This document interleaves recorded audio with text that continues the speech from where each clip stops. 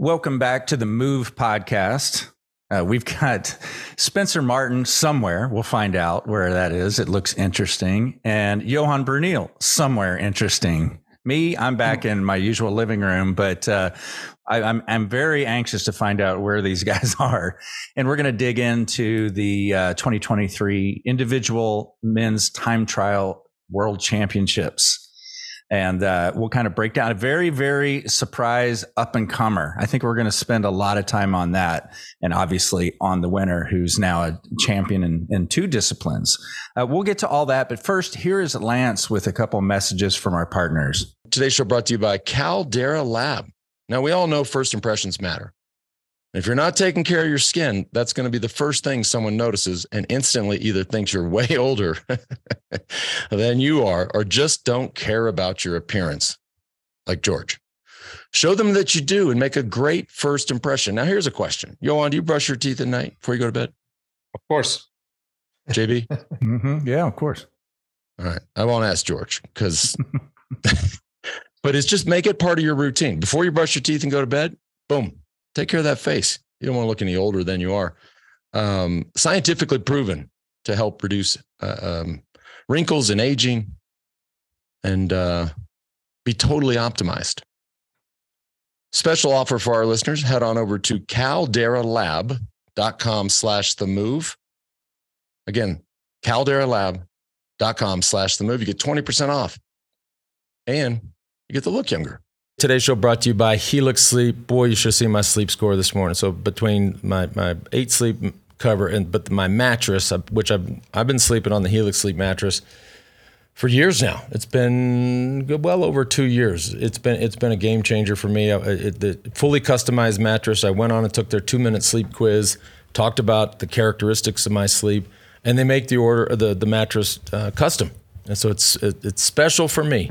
The Helix lineup includes 14 unique mattresses, luxury models, mattresses for big and tall sleepers, and even a mattress made just for kids. And they also just introduced the newest, most high-end collection called Helix Elite. That sounds like something George would like. By the way, don't take our word for it. Helix has been awarded the #1 mattress by GQ and Wired magazines. They also have over 12,000 5-star reviews. Helix Sleep is offering up to 20% off all mattress orders and 2 free pillows for our listeners. Go to helixsleep.com/themove. That's helixsleep.com/themove. All right, before we get to the results of the championships here, let's start with you, Spencer. Where are you? I'm in, it's the politicized name of the town. It's Murano. That's what the Italian government wants you to say. The locals say Muran. It's a German-speaking part of Italy. It's in South Tyrol. I'm probably 30K from the base of the Stelvio, which I'm doing tomorrow. Quite nervous about it. Very beautiful. I would say the Dolomites are maybe the most beautiful place I've been. I can't get enough of them. Come back as much as I can. Great place to bring the family. So this is a family trip, and you squeeze in some bike rides when you can, it sounds like. And this episode's during bedtime, so this is fantastic for me. You've got me out of a pinch here. And Johan, where are you? Well, I'm actually, you just found out in our pre-show that I'm not too far away from where Spencer is.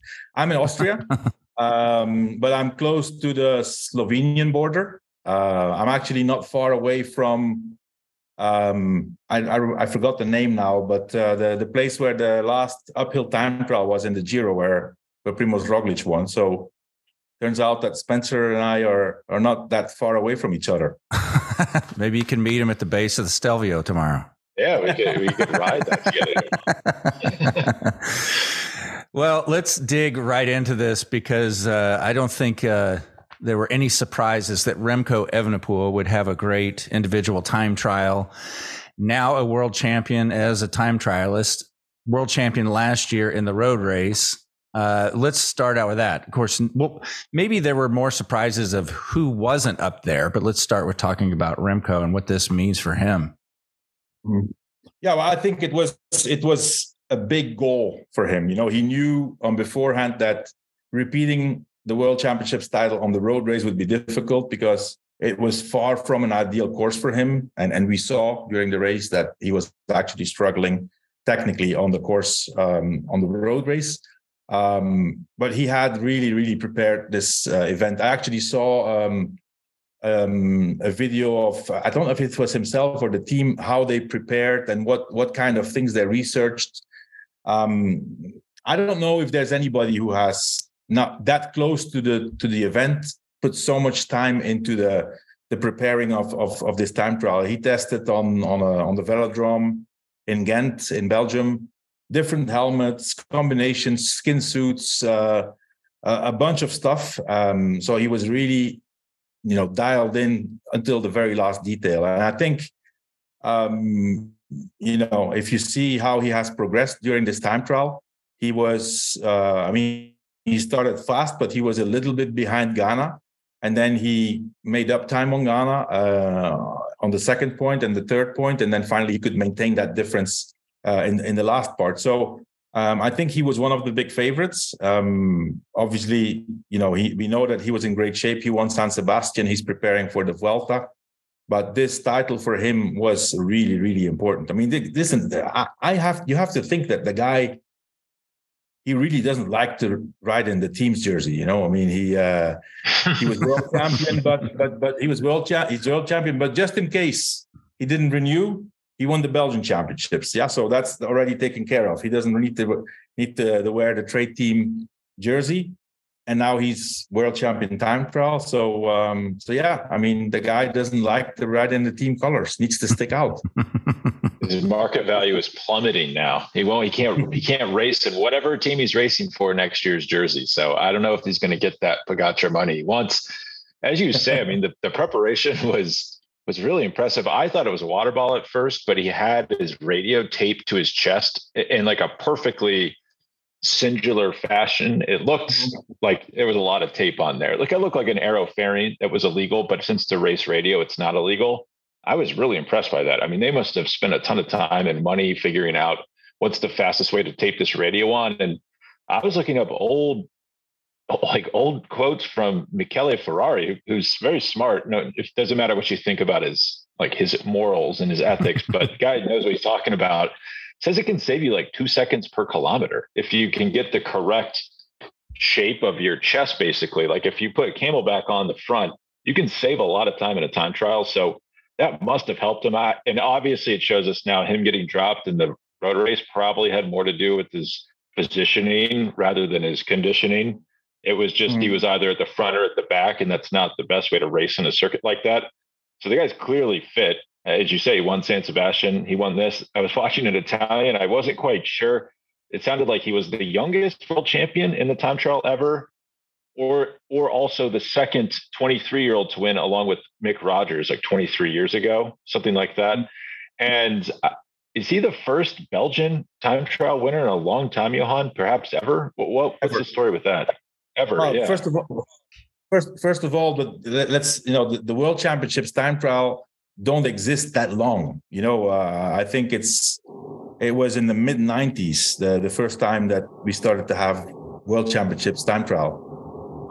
And no Belgian has ever won the World Championships time trial. But yeah, I mean, coming back on that radio, we've seen, and I think this comes from triathlon, where they obviously go to more extremes in terms of filling up certain gaps. We've seen it already in the Tour de France. Pogacar was using the radio in the front. Vingegaard was using the radio in the front, and I guess now it comes to a point where they put the radio there, but the tape they put it in such a way that it really fills up that void, and it has been shown that that's a massive advantage. I wonder if we'll see some kind of ruling on that. I was just going to say, we will. I'm expecting at some point a certain rule that they're going to say, nothing can be added to the body. Then you have to ask yourself, well, if you put it on the back or in the front, they may ban radios altogether. They love to ban things, in UCI. Although I think at some points they became more flexible, because I don't know if you saw this, Spencer, both in the women and the men's time trial today and yesterday. The sock length. Socks are back. Yeah. You know, they've been being so strict on that with this ridiculous piece of equipment they had. They were measuring it before the start. I've seen riders with socks really, really high. I said, well, that's not. They definitely didn't check that. But yeah, I mean, listen, Evenepoel, this was his goal. I think it's a logical winner. The second guy, I think also, multiple world champion, Filippo Ganna, I think with a less than ideal preparation, in my opinion, because he prepared specifically for the track, won the 4-kilometer world title on the track. So, obviously 47 kilometers, it's extremely long in modern cycling, right? These kind of long time trials. Before 47 kilometers, you had like 2 of them in one Tour de France. But this is for modern cycling long. So I found it also a bit surprising when you saw the odds. Filippo Ganna not even one of the favorites. I mean, he is a multiple world champion time trial, and he almost won it today again. So I think those two were expected, right? And then the big surprise of the day, I think, is the 19-year-old kid Joshua Tarling, British rider on Team Ineos. I think it's his first year professional. But man, what a ride! What a ride, and what a performance in front of his home crowd. Now, of course, he could have, this Josh Tarling, I want you guys just dump anything you know about him, but he could have done juniors, 19 years old, and he would have dominated. Oh, under 23. Not under 23. He could have participated under 23, chose to go to elite and gets a bronze in his first appearance like that. I mean, that is just amazing. I mean, obviously, I'm assuming that's a good move to have done instead of winning under 23. I mean, I think so. He said on beforehand, he said, I don't want to do the under 23 championships. I'm part of Ineos. I have all these resources. It's only fair that I'm doing the elite. And then, listen, these guys know their value. Joshua, he knew that if he would have done the elite, he would have won. The under 20, he would have won. But what is that worth? You never get to wear the jersey because you're riding in professionals, right? Mm-hmm. Yeah. So it's a medal. It's a medal for the federation, but other than that, I think he is going to be a lot more proud of his bronze medal of today than a world title in the under 23 category. No. Yeah, if you can finish on the podium of a world championships, you should not be I honestly think if you're on a first division professional team, you shouldn't be allowed to race U23s. I mean, I think Remco could have raced it last year and the man had won 2 monuments. It's just, at a certain point, it's ridiculous. And you just need to kind of move on from that and let undiscovered riders race those races. But I think if the risk paid off, I mean, third at World Championships, the first teenager ever on the podium, which isn't actually that surprising because how often would a teenager ever be racing in the World Championships when there's a U23 available? But that's a ridiculous result. I mean, this Ineos has to be loving the talent that they've signed. I mean, I kind of thought something was broken with the timing. He just kept hanging up there and no one could overtake him. I know he had a good Wallonia and he had trouble, or he almost beat Ganna. Ganna had trouble beating him, but I assume that was Ganna. Sometimes he'll be slightly subpar before big events. I thought it was the same thing, and that when Ganna got to the World Championships, he'd be leaps and bounds above Tarling, but not the case, obviously. And the kid is, if you look at the names below him on the result sheet, it's shocking how well he did. Yeah, and especially also the time difference. I mean, he's third at only 48 seconds, so that's a second a kilometer. But the gap he has then with number 4 and number 5, he has 40 something seconds on McNulty and almost a minute on Van Aert. Yeah, 49 seconds on Van Aert. Yeah. It's pretty good. And then Tadej Pogacar is like minutes behind him. Yeah, let's talk about the results of those few. Wout van Aert, Pogacar, Stefan Kung, who usually gets great results. Looked like Rohan Dennis had a mechanical of sorts. We didn't really get a good picture of what was going on there. But is that just race season fatigue for most of those people? In my opinion, it's the proof that cycling is becoming more and more specialized, and especially a time trial. If you look at Van Aert, you look at Stefan Kung, you look at Pogacar. Those are three guys that, first of all, they've raced full gas, the road race World Championships, which, as far as I can hear from most of them, it's one of the hardest races they've ever done.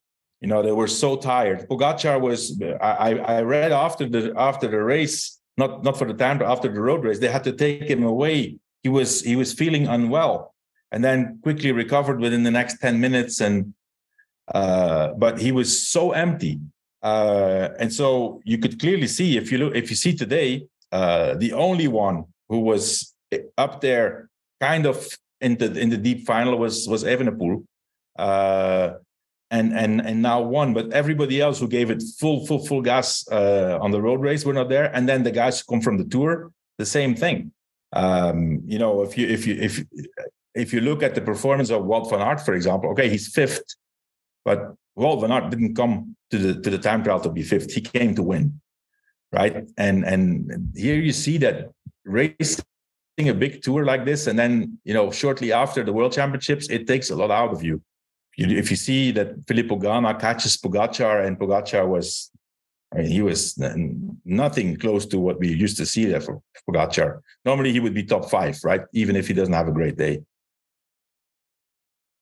Yeah, it's kind of a funny discipline, the thought of a standalone time trial, because as you say, it's so specialized. If you did the road race, unless you're Evenepoel, you're ruled out.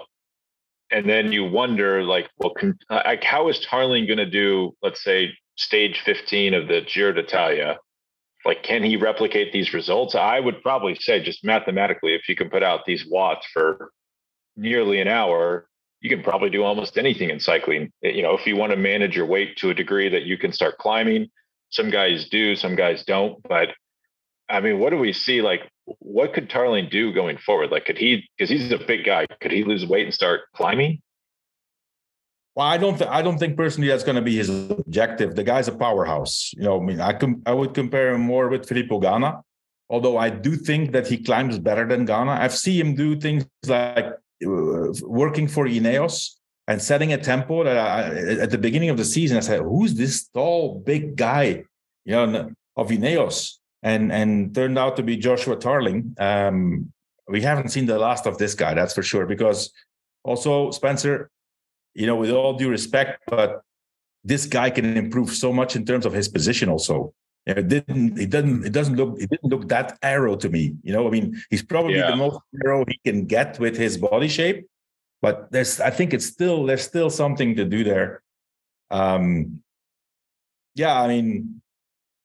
I don't think we should say it's a surprise, because the fact that he was so close to Ganna in the time trial in Wallonia was already an indication. But this guy, obviously, we're going to hear more from him, a lot more. Do you think we're going to see him remain a specialist, but be a key tool to drive on the front for Ineos when needed? Kind of similar to what Ganna did, right? Yeah. I think this guy also, he's really powerful. So I think that is also something that they're going to want him to focus on. A bit like they have this other guy there, Ben Turner, the tall guy, even here. But Ineos, I think, going to go towards that kind of races for Joshua Tarling. Well, let's not forget Ganna, pretty good classic strider. I just pulled this up. Second, I honestly had forgotten about his classic season, how good it was. Second at Milano San Remo, 10th at E3, 6th at Roubaix. Probably could have been better at Roubaix. That's the guy is a legitimate classics contender in his spare time outside of his time trialing, pursuing teamwork. So you could imagine the same for Tarling, where he's doing classics, some teamwork in the mountains. Incredibly valuable rider to have on your team because he can do the job of like 3 or 4 different riders. Yeah, absolutely. Yeah. It was nice to see McNulty up there fourth, although it was, a bit of a gap, but still good ride from Brandon McNulty. Almost seeing an American on the podium. Yeah. I mean, from he's fourth to third is not far, but the gap is quite significant to the bronze medal. But we haven't seen Brandon McNulty that much in action since the Giro, right? So to come back and be ready for a time trial like this, that's quite a good result. Fourth is the worst place in the World Championships. But I'm sure that if he sees the time gap, there's no hard feelings. I don't think he can find another 40 seconds anywhere. Go ahead. Go ahead. I was going to say, in terms of the rest of his season, not going to the Vuelta, but is he going to try to win something like the Deutschland Tour? Do you think that's what, or a Quebec race, like the Quebec GP or Montreal, and then it's a little funny to me that they don't have him racing at the Vuelta. I guess they figure they have so many young talents there. McNulty would just have to work, probably wouldn't have chances to chase stages. Maybe he wasn't interested in doing that and would rather just try to go win these smaller 1 week races or 1 day races. Well, I think McNulty's probably better suited for a week long race as the Tour of Germany than the 1 day. Probably win that. In the 1 day races in Canada. I mean, he can be up there. He's probably going to be up there with the form he has right now. But winning those races is being in the decisive move and winning is different. I'm also surprised. I would have expected him at the Vuelta. You never have enough talent, especially like UAE. Yeah, they do have Ayuso and they do have Almeida, but Jumbo Visma's coming with a strong team. So yeah, I would throw everything at it. Yeah, I would throw everything I have at it, to be able to rival them. Should we go ahead, JB? Oh, I don't want to shift gears if you're commenting on that. I was going to go back to Remco. Oh, no, I was going to go back to Remco too. So go ahead. We're on the same page here. Because the rumor mills around Remco and changing teams certainly have brewed back up and are really going to be steamy after this time trial win. What do you guys know about the possibility of him switching teams to Ineos? Spencer, you want to go first? Seems that you have some a scoop. I don't know. I don't think I'm questioning everything at this point, because when it initially happened, the journalists who reported it, you kind of wonder, well, did they have information? What's going on here? And it kind of felt like they reported it. Are they just saying it to, just try to start a conversation and get attention? You kind of wonder that sometimes. And then Lefebvre came out, denied it. Lefebvre is then in a public fight with Remco's dad, who is his agent. It just seemed kind of like a poorly mismanaged rumor at first. But then I kind of started wondering, why are we hearing about this? If this really was and then Johan kind of, you kind of said the same thing, this is just BS. And Lefebvre is not managing things correctly. Well, I don't think it's Lefebvre. Lefebvre has nothing to do with this whole story. I think it's purely, and especially just before the World Championships, it came again, and I actually heard the interview of the dad of Remco Evenepoel. They interviewed him, and he clearly said, there's a contract, but we feel like his team, Soudal Quickstep, is not providing him with the best environment.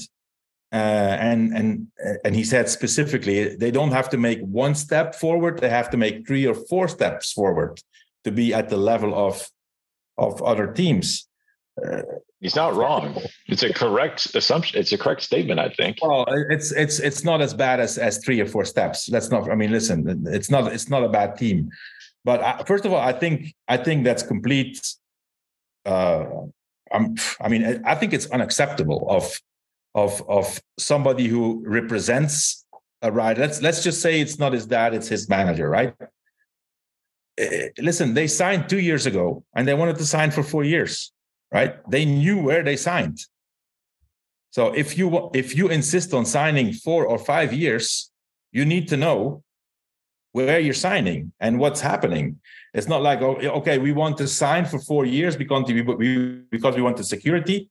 And after 1 or 2 years, we try to find ways because we know that somewhere else we can get more money or can get better. I'm always saying, and I'm putting myself now in the skin of the team manager, right? As a team manager, you said, okay, you want to sign for 4 years, but what happens if you sign for 4 years and the first 2 years are not good? Are you going to give a part of your money back that I'm already guaranteeing you for the next 2 years? So I personally think Lefebvre is not a party in this. He needs to respond because these rumors are coming up all the time, and the rumors come from one part. It's from Evenepoel's father that they come. And listen, I'm saying this. He's a friend. Remco's father is a friend of mine. Yeah, we were training mates before. I have a good relationship with him, but in this situation, I think he makes a big mistake. It's not professional at all to make those kind of comments. And it's only, in my opinion, with one intention: it's to keep this insecurity alive. And as long as there's other parties who maybe see an opportunity, whatever. I mean, if there's parties in cycling with a lot of money, they say, oh, maybe we do have a chance because everything's for sale. That's the strategy. At the end of the day, they have a contract, right? And if they have a contract, they're going to need to find a solution if they want to leave. And there's different ways of finding a solution. The best solution is to find an agreement between all the parties. That's not going to happen. I'm curious, when was this deal signed? Because there were a lot of question marks by Remco after his bad accident. So the security of a long contract would have been great, right? Because no one knew if he was going to come back. Right? It was right before he won the Vuelta. It wasn't 12 months ago exactly, before the start of the Vuelta. He did an extension into 2026 for like 2 million euros a year, something like that. So Spencer, so he won Liège-Bastogne-Liège once, and he won San Sebastian twice, right? That's it.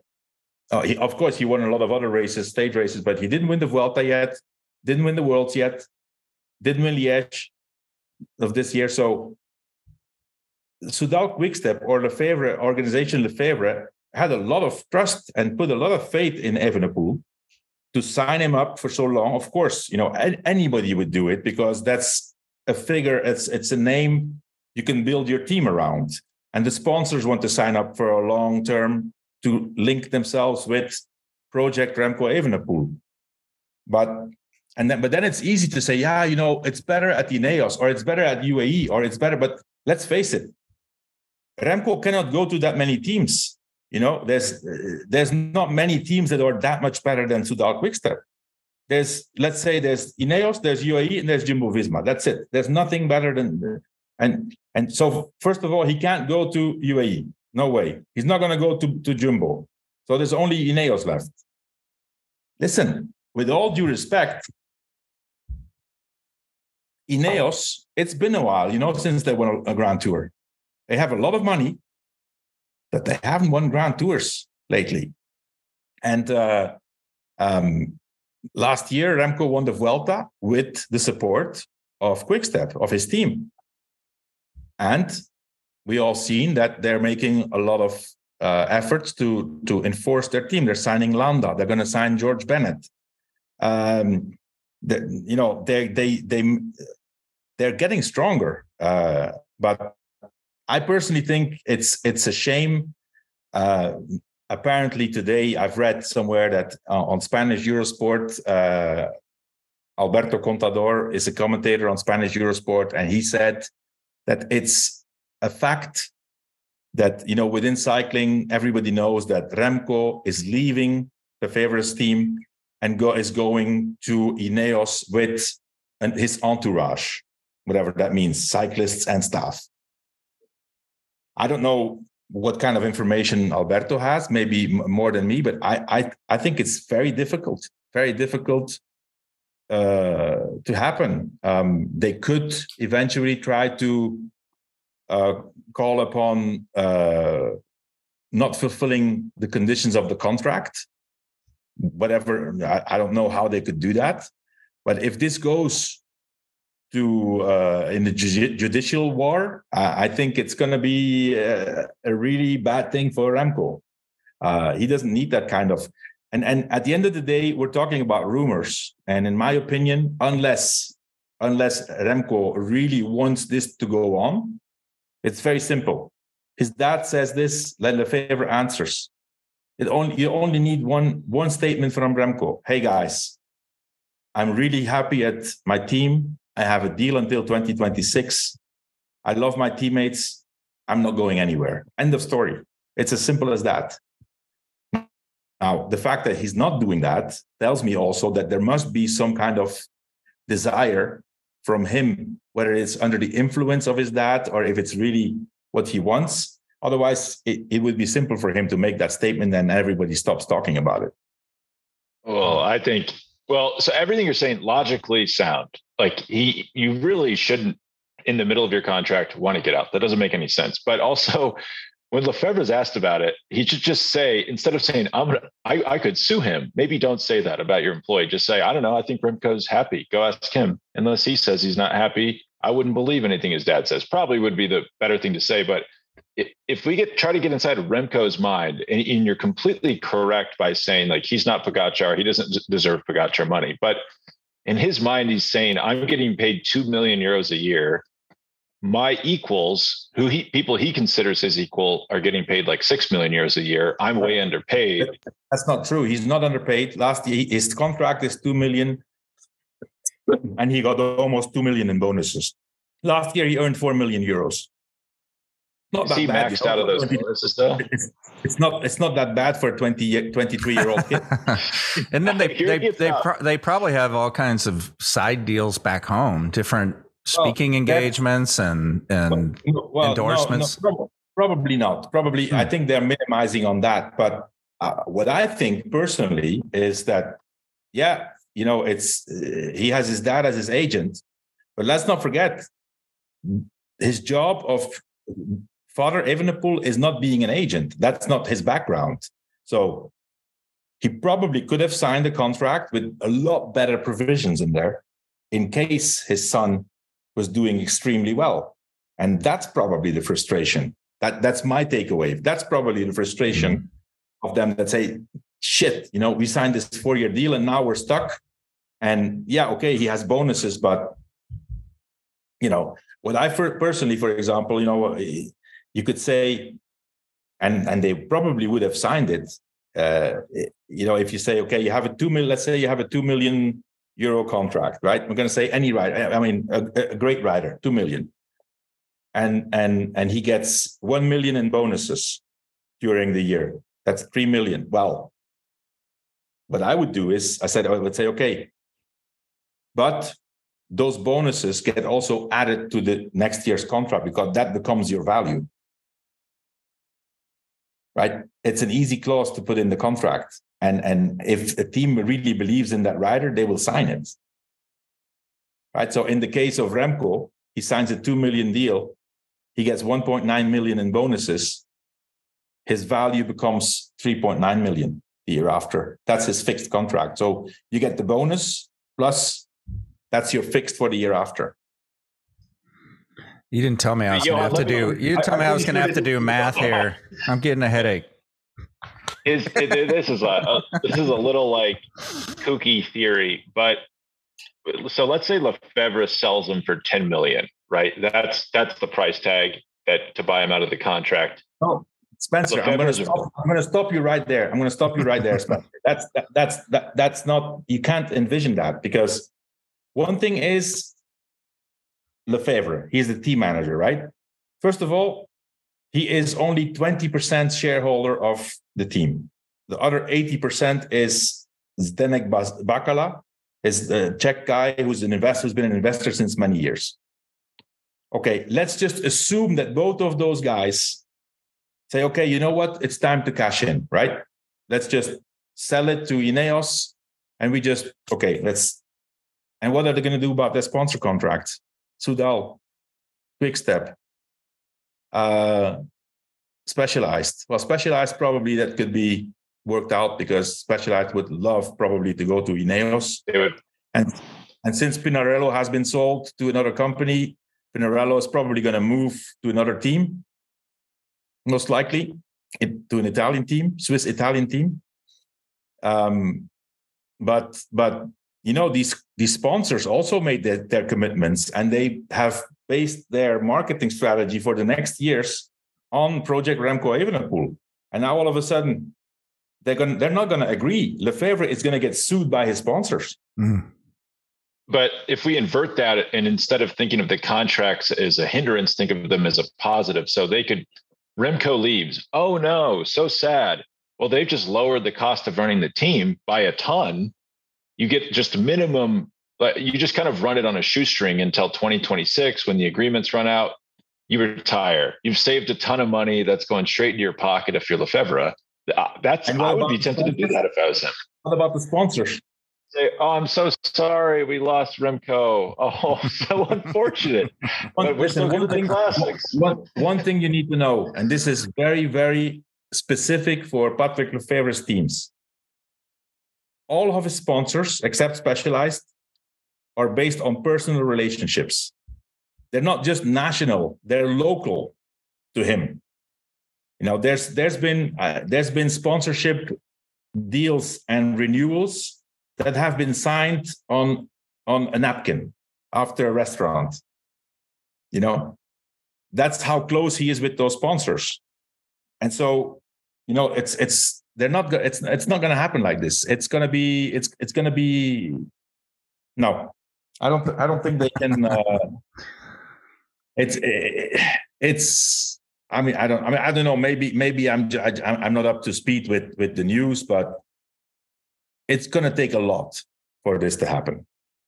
It seems like it's going to be tough for him to come back. That would be the thing I would be worried about. Like, this seems like it could never really repair the relationship. It's not been a fantastic past 2 months. I think the relationship. I personally think the relationship between Remco and Patrick and Remco and the team is great.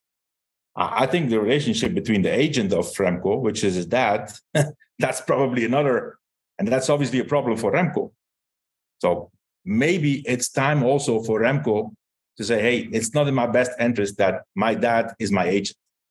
That's probably the correct theory or correct assumption to come to. I would agree with that. I couldn't imagine it that this level being a parent and agent. It just seems like a bad idea. Yeah. Today's show is brought to you by AG1. This has become a part of my daily routine. Like, it is just brush my teeth first thing when I get up. Then I'll have some AG1 followed by a cup of coffee. It is like clockwork every single day. And what it's done for me has been great. It just really has helped improve my overall health, my gut health. And there's enough science now linking gut health to mental health, which is a good thing.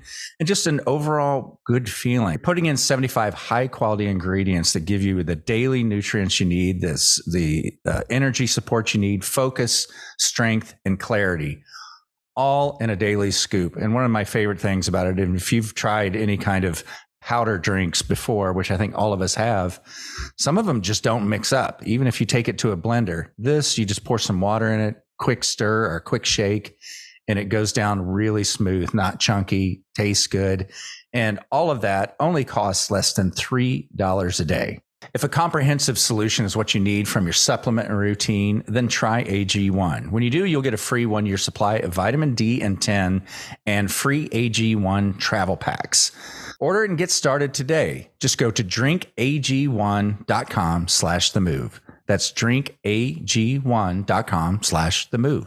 Today's show is also brought to you by Ketone IQ. I am sitting here in my kitchen and I have the box right in front of me. And, you know, one thing I'm really excited about, here's just a little shot right here. do that every day. And it's funny. I know if you guys listened during the tour, I shared a lot of the story, how it's really helped with my mental clarity, focus, all of that stuff. My wife has noticed a difference because I've been on it for like 3 months now, and she has started taking a shot of ketone IQ every day. So I'll get back to you soon and let her know how that's affecting her. But she was having, the same kind of issues I was, a little bit of brain fog, not real focused, and definitely not good sustainable energy throughout the day. With ketone IQ from HVMN, problem solved. So subscribe to it. Try it for a few months and get back to me. Shoot me an email, jb@wedo.team. I bet you'll see some results. You can save 30% on your first subscription order of ketone IQ at hvmn.com/themove. Again, visit hvmn.com/themove and subscribe upon checkout for 30% off. Last but not least, this show is brought to you by our friends at Ventum. We're all on Ventums now. If you haven't heard, George has switched to Ventum. Of course, Lance has been on it for some time. Myself have the NS1, the GS1. And it's so funny because, especially here in Austin, everyone was getting gravel bikes. It's become kind of a thing. And I was on the fence for a long time. And I can't tell you how much fun I've had on the GS1 and how it complements riding the NS1. I have a couple of these urban loops where I go in and out of parks and trails and back on the road and just kind of mixing it up. It's made it a lot more fun to ride, just having more variety with the different bikes. And you can get into a GS1 with SRAM Apex AXS for just $29.99. It's just hard to believe that you can get into a complete bike for that little. And then, of course, you can spec it out how you want, do higher end components if you want, nicer wheels, different handlebars, whatever you want. In fact, the process of going through it online at ventumracing.com, it's very helpful, very detailed, and you'll be surprised at how much you can customize your bike. Save 10% off, and 10% off on a complete bike really adds up when you use the code WEDO. That's WEDU at checkout. And that is at ventumracing.com/themove. All right, now we're going to go to a completely other end of the spectrum. We're talking about whether it's 2 or 3 million a year, big budgets, some of those top teams. What I want your comments on, guys, is I turned on the time trial today very early. I'm seeing riders I've never heard of from countries I'm not familiar with, and some of them not even on time trial bikes. I'm like, so enlighten me a little bit of, some of these riders coming and representing their country, which I don't want to diminish any of this. They're, what an opportunity to go race in the world championships, but seemingly don't have a chance and don't even have the right equipment. So yeah, what are your thoughts on some of these countries entering worlds? Well, JB, for starters, there's 2 riders per country, right? Who can participate, and most some countries have only 1. And if you see that there's 77 starters, you can say, okay, there's 40 starters too many, But with all due respect, professional riders from Mauritius, Ghana, Cape Verde. What is this here? Eswatini? Never heard of this. Have you ever heard of the country Eswatini? No. No. The Ghana, Guam, Afghanistan, St. Lucia, the Vatican City.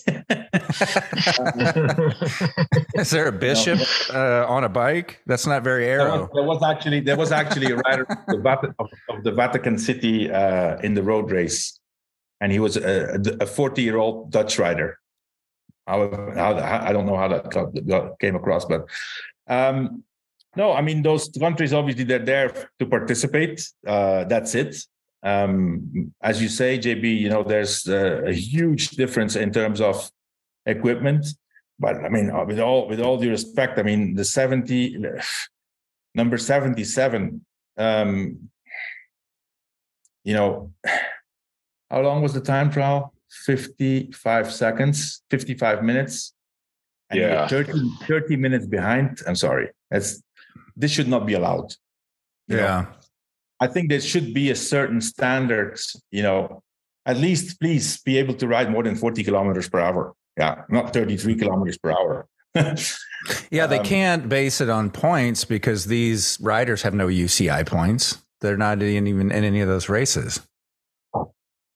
Yeah, and in track and field, it's what Johan's saying. You have to hit an international standard. Yeah. So even if I'm the fastest cyclist in Guam, I have to hit some sort of standard. They probably should have something like that, but I would be tempted to do it. If I was from Guam and I was in the shape I'm in right now, I would go. Then you'd say, like, yeah, I was at the World Championships this year. And like, no one's going to ask you, like, oh, how'd you do? I did pretty good, actually. I was only 10 minutes behind the winner. No one knows what that means. You could say I finished. I finished. Yeah, I was up there. Yeah. I saw Wout van Aert go by me. It was, he was just right there. Yeah, but also, one of the things also, JB, with those, let's call it non-traditional cycling countries, right, and cycling federations, some of those guys are there because they get offered the spot, because the World Championships is also for those countries one of their highlights of the season. The officials of the federation, they go on a trip, and also I think it also fits into the existing president of the UCI, always, whether it's this one or the former one or whatever. They always try to gain votes already on beforehand, right? And so these little federations, if they're invited, to the World Championships, and they say, you're part, but you're there with the big ones. That's a vote. That's a vote for the next term. Gotcha. Now that's making sense. All right, so they can. We should also mention that. So let's just say, like, I'm just looking. There's a guy in Euskaltel, really small team in Spain, 40th place, only like 15 seconds behind Mateusz Bacek, who's a really good rider.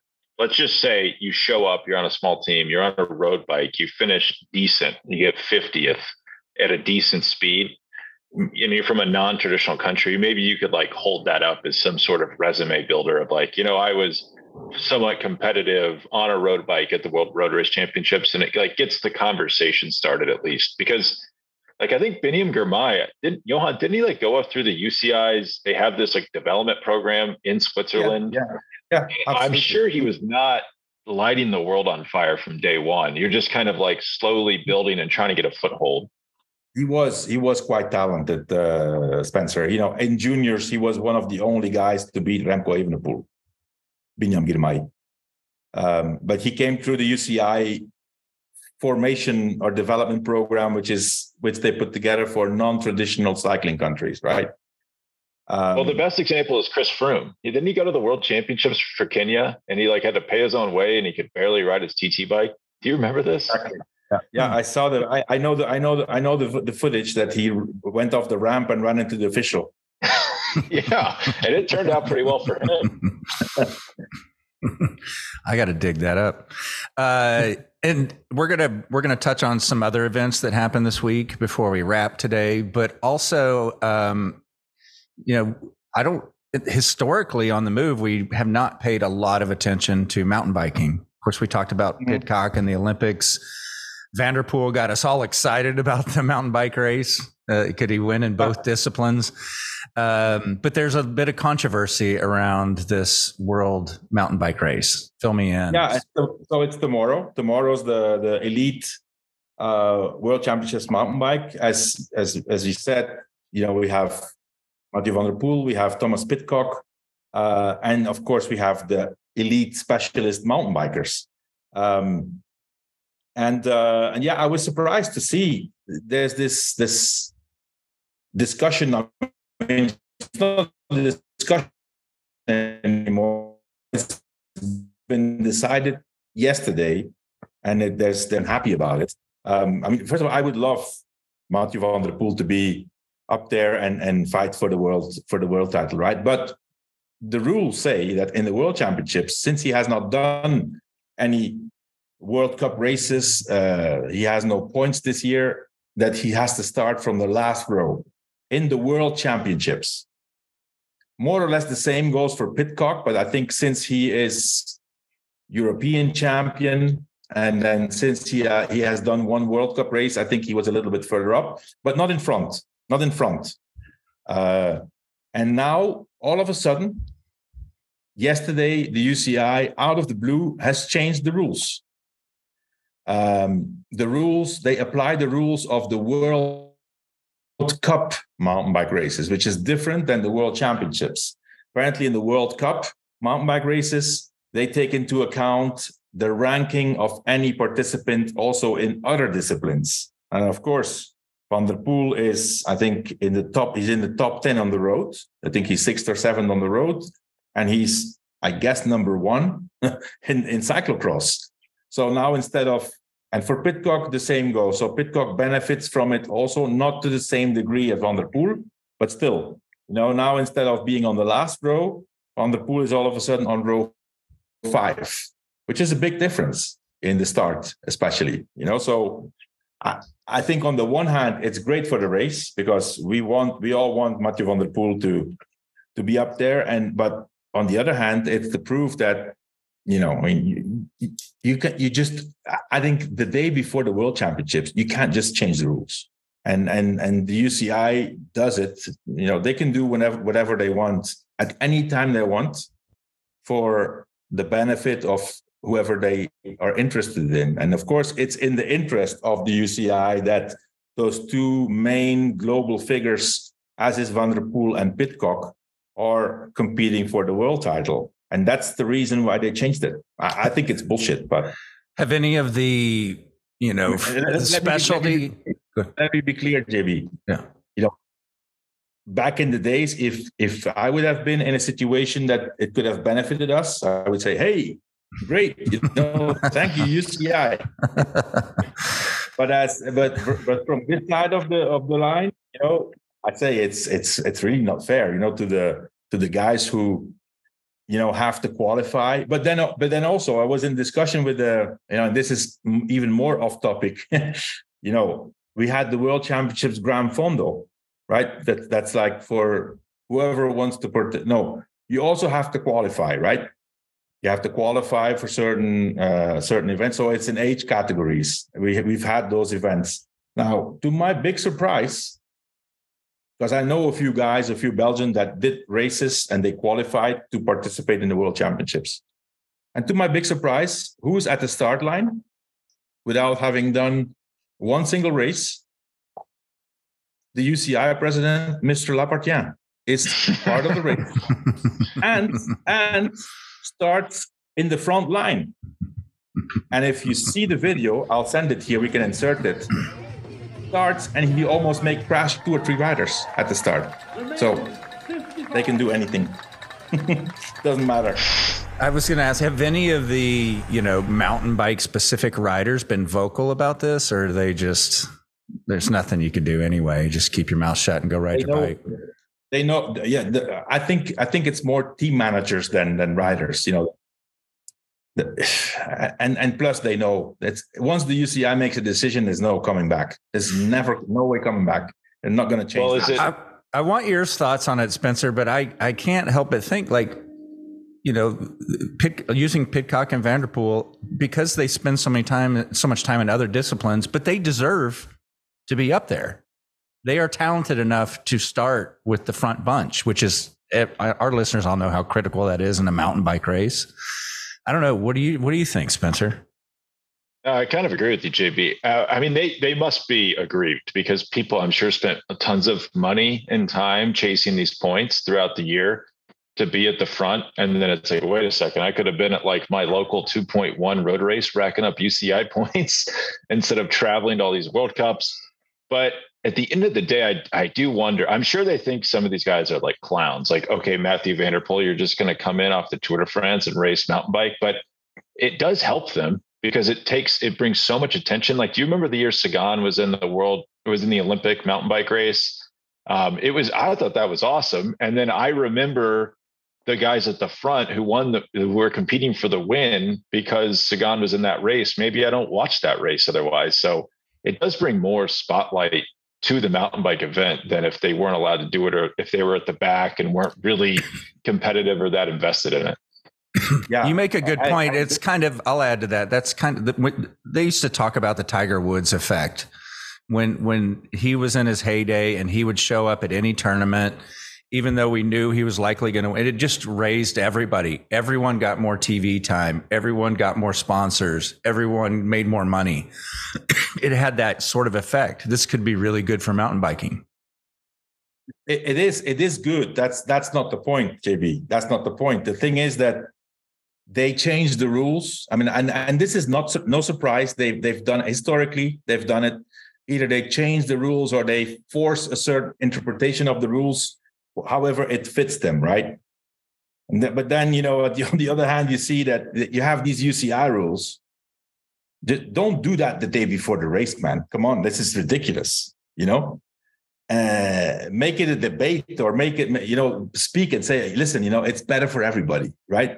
And I'm pretty sure that the mountain bike stars who make a living off of mountain biking, they would see the benefit, but not the day before the race, you know. And then on the other hand, and then on the other hand, you see that, for example, after the road race, you know, and there you see that it's really up to, you know, it really depends on in which mood they are, you know. Little example, Pogacar finishes the road race. He is dead, falls down. He was feeling unwell, you know. And then because he decides that he's super tired and he doesn't want to spend 10 minutes in the mixed zone to give interviews, he gets fined because it's your obligation as a rider. You have to be there. I mean, makes no sense. You know, like, listen, the guy's dead. Give him a break, man. Come on. It's like, you know, so there, I mean, anyway, this is an eternal debate. We are here criticizing them. I mean, I like to criticize them, but, you know, they don't care. Even if they hear this, they don't care at all. They're just going to move on and right. Hey, thank you very much. We made $50 million out of the World Championships. If Tadej would have done that interview, no one complains more about answers they don't deem to be interesting than cycling journalists. People would have complained, like, I don't know, he wasn't very interesting. His answers were short.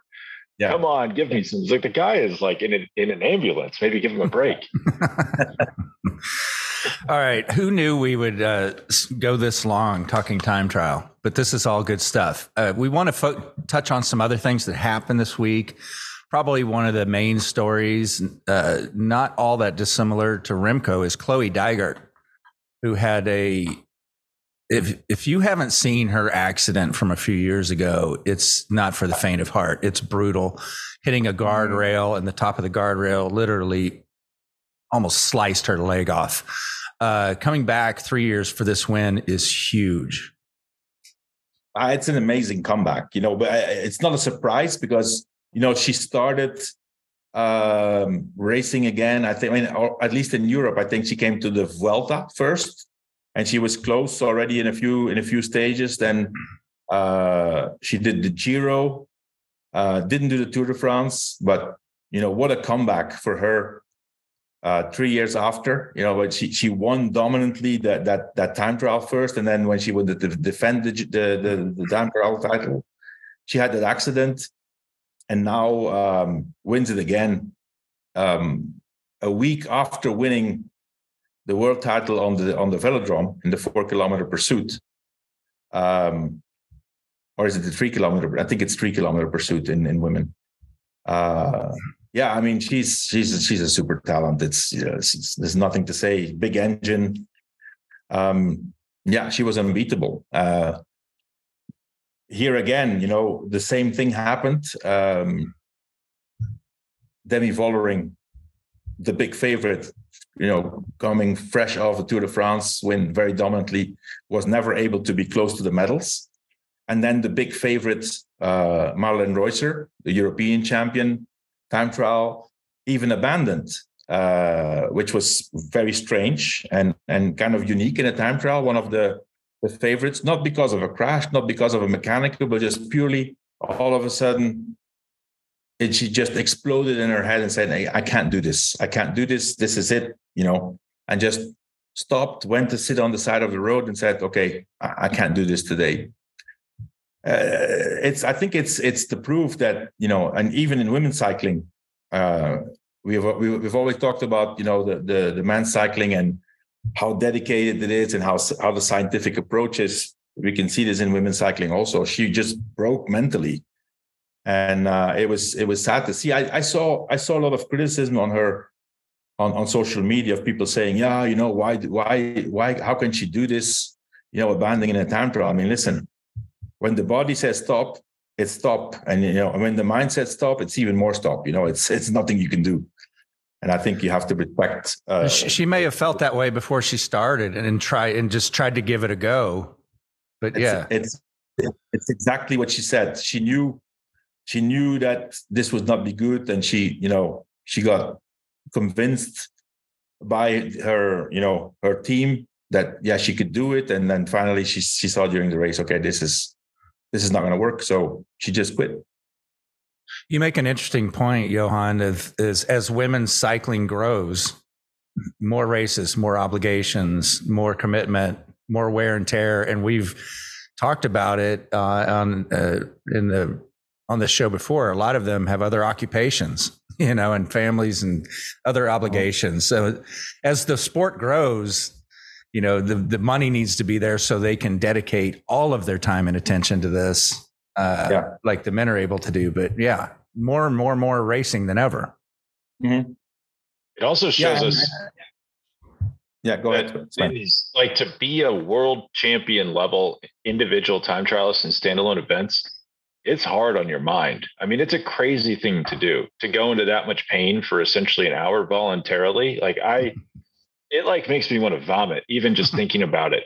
And the shelf life tends not to be long. Even think about Tony Martin. He was a really good rider for a long time, but there was really only a smallish window of his career where he was consistently winning these big time trials. And you'd think it physically at 32, is he really that much worse? Probably not. I think mentally you really it's hard over and over again to do this. And you hit a point where why am I doing this? Because she was fantastic at the TDFMs.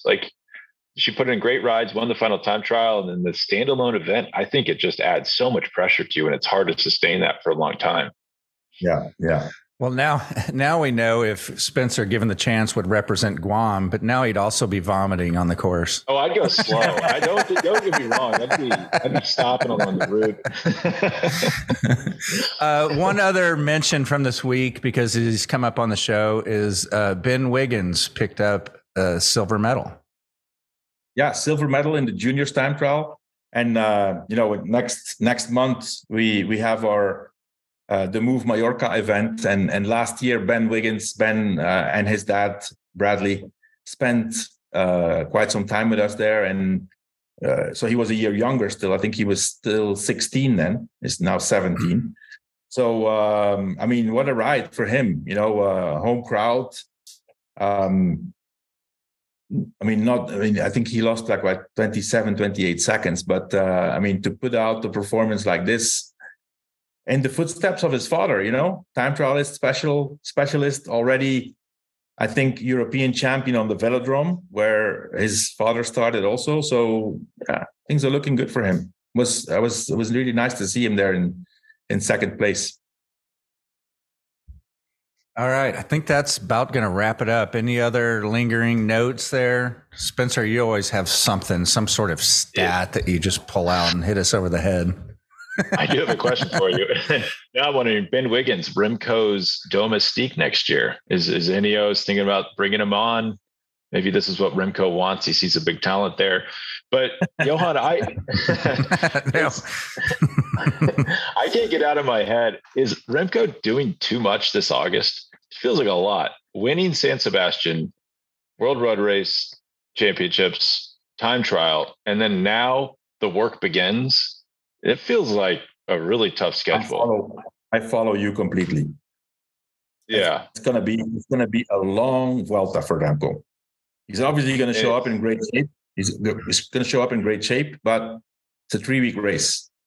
It could be this because it's shifting the focus all the time. He was, until just before the road race, He was preparing for the Vuelta. He was reconning some of the mountain stages, some of the big climbs that he didn't know. Obviously, listen, he's in great shape, and he has a rainbow jersey. That nobody can take that away from him for the next year. So it's that already in the pocket. It's not a guarantee he's going to win the Vuelta. So I would, finishes 5 weeks from now. I think that's a long time. If they would have told me ever in my career, hey, listen, you can win the World Championships time trial, and then we'll see about the Vuelta year. You may be good, you may be a week too long. I'd say, hey, I'll take that rainbow jersey home. That's just bonus. Yeah. The Vuelta is just bonus if it goes his way. If not, what a season, right? But and on the other hand, he kind of has to win the Vuelta, with all the stuff that's going on. Exactly. I want to be up there with Vingegaard and with Pogacar. I have the same numbers. I have the same power output. I want a better team. Okay, why don't you start with winning the Vuelta again? Yeah, and then we'll see what's going to happen. Yeah, if he doesn't win it, this comes from a Remco fan, huh? I'm a Remco fan, but you have to stay focused, and you have to stay with both feet on the ground. And let's see what happens. On a quick note, you guys probably saw or heard it. It was it Paulus who said in the road race he was at like 8 watts per kilo for a couple minutes. Mm-hmm. Like, I'm not surprised. all this talent up there at this level, and it still wasn't enough. Like, just incredible. And then we've already talked about it on recent shows, how stacked this Vuelta is. I'm looking forward to that more than ever. But one last thing, nothing to do with the time trial or with the Vuelta, but with the World Championships, the junior who won the road race is called Albert Philipsen, Danish guy, also won the World Championships mountain bike. Wow. Oh, wow. So, wow. Yeah. Wow. That is something to keep an eye on. Yeah. Did he get to start up front? Well, hey, on that note, I'll let you guys get back to your families, your interesting trips. Thank you for taking the time to break away from all of that to do this. This is really, really interesting. And who knew we would do one of our longest shows just on a quick time trial check-in. So I appreciate you both. Thank you, Johan, Spencer, and we'll talk soon. Okay. Thanks, JB. Thanks, Johan.